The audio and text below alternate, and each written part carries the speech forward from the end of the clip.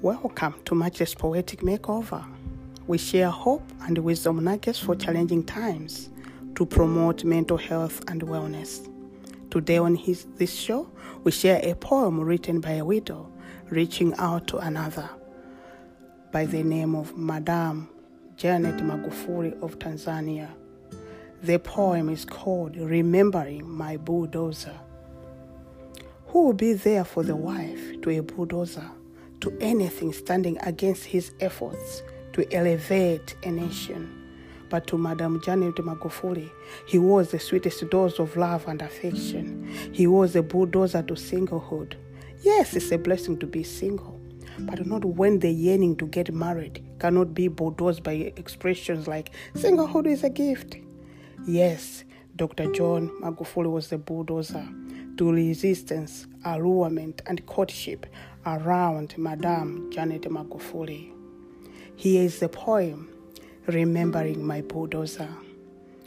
My scribbles aren't drizzles of empty appreciation of your compassion for me and my children.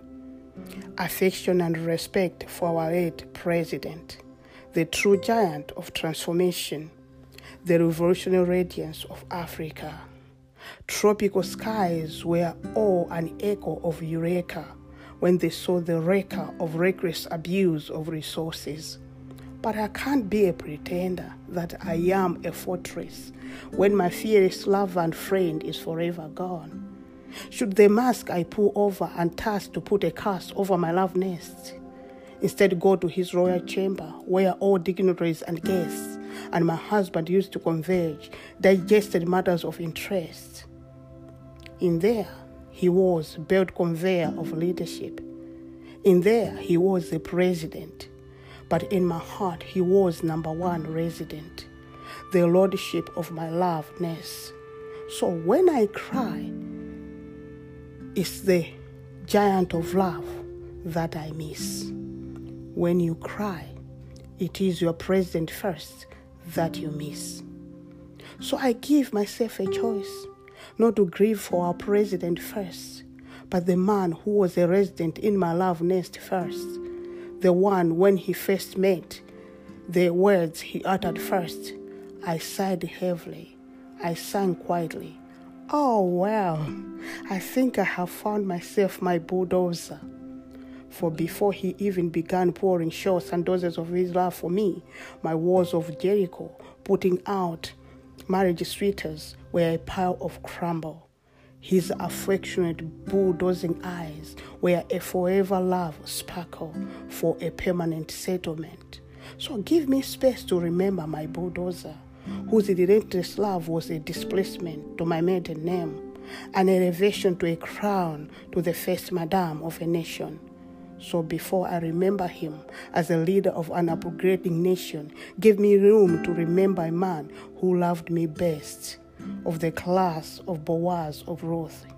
So first things first, the ABC sometimes in my unheard screams or drops of tears in my cup of water or on my doting lover's pillow, a gift to me when our love was 1 year older, are not of the shining star president first, but the ABC of my forever charming prince, who the A in him is for an agent of purest love, whose rivers water the flowers to every corner within our borders. The B in him is for a brilliant father of my children, their encourager and friend. C is for the concealment of the anguish within me, which is now for the rubbish pit. For it is congruent to the true confession that I am lost without my defendant warrior armor and valor. Death is a plunder. I am powerless. My eminent fierce love is no longer the beacon of intimacy and militance for the stability of our home. Yes, one of the giants of Africa sleeps, but our mind over can't sleep. Neither death nor heights can be an eraser of the compassionate leader of our nation, the rare joy with sacrificial affection for our hearts and homes. So when I lament, it's not the president I grieve for first, but the gallant of selfless love, relentless discipline, yet deeper infusion and louder adoration for us all. So when I cry, I miss my most excellent lover, and my heart refuses to be merrier.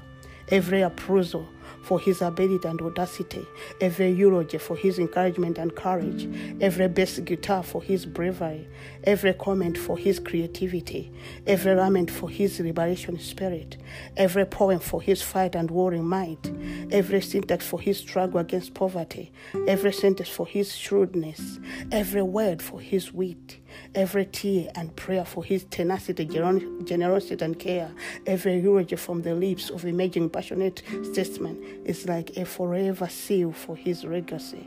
But for my children, all overflowing tributes are remembrance of our insufficiency and total dependence on our Maker.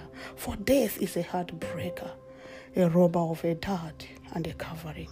For when my children to his office flock, they meet a tight lock, no tick-tocks, no clacks and clocks of computer. All is silent. Who can knock on the entrance of a graveyard?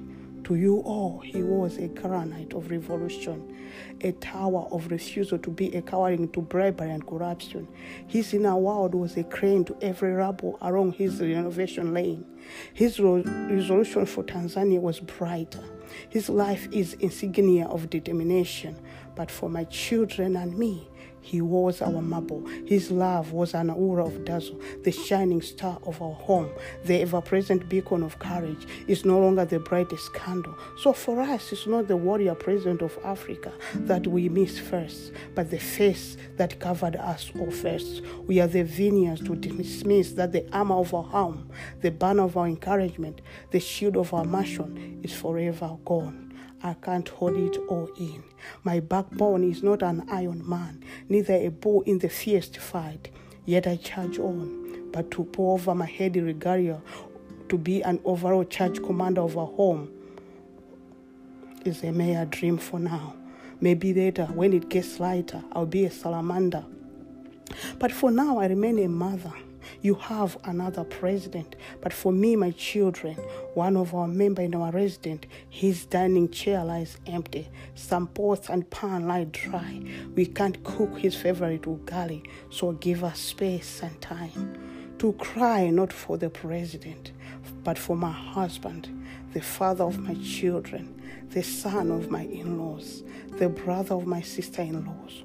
So when my nose I blow, when I glow low, whether you put the glow of the gold he did, or all your ways are a zoom of his blind spots, remember all what I ask is a tiny corner spot in your hearts and thoughts that Dr. John Pombe Magufuli Magufulized Tanzania or turned your world upside down.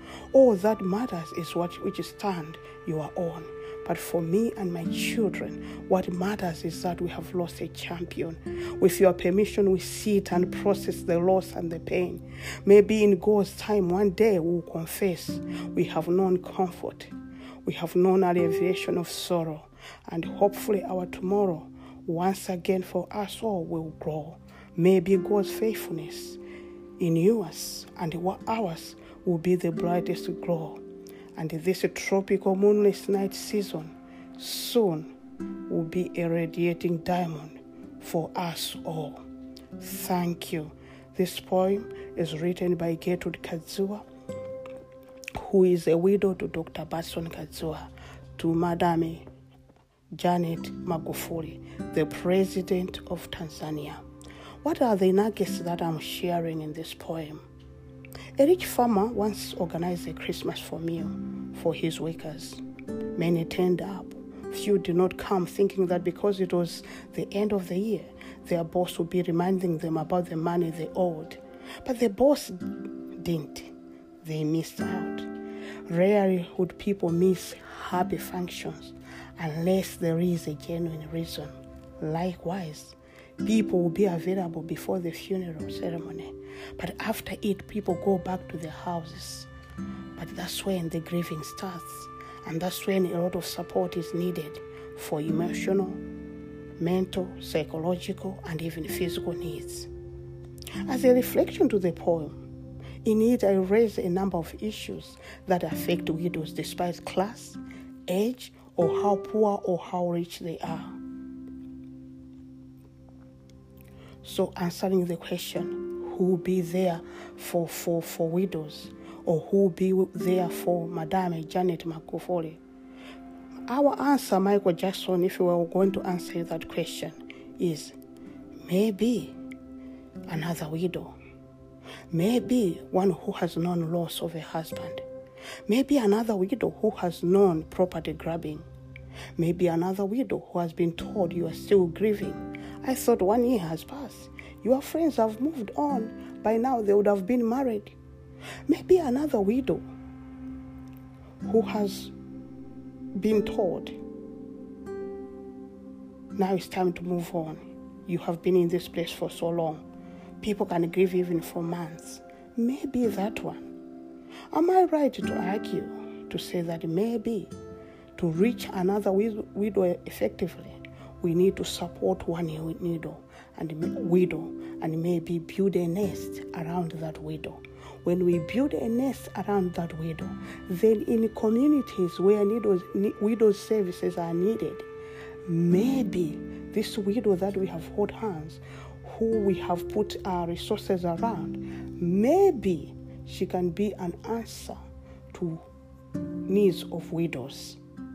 Otherwise, as we speak, if our numbers are not known, should we assume that then they would know how mentally we are affected, how many are suffering stress, how many are affected by depression?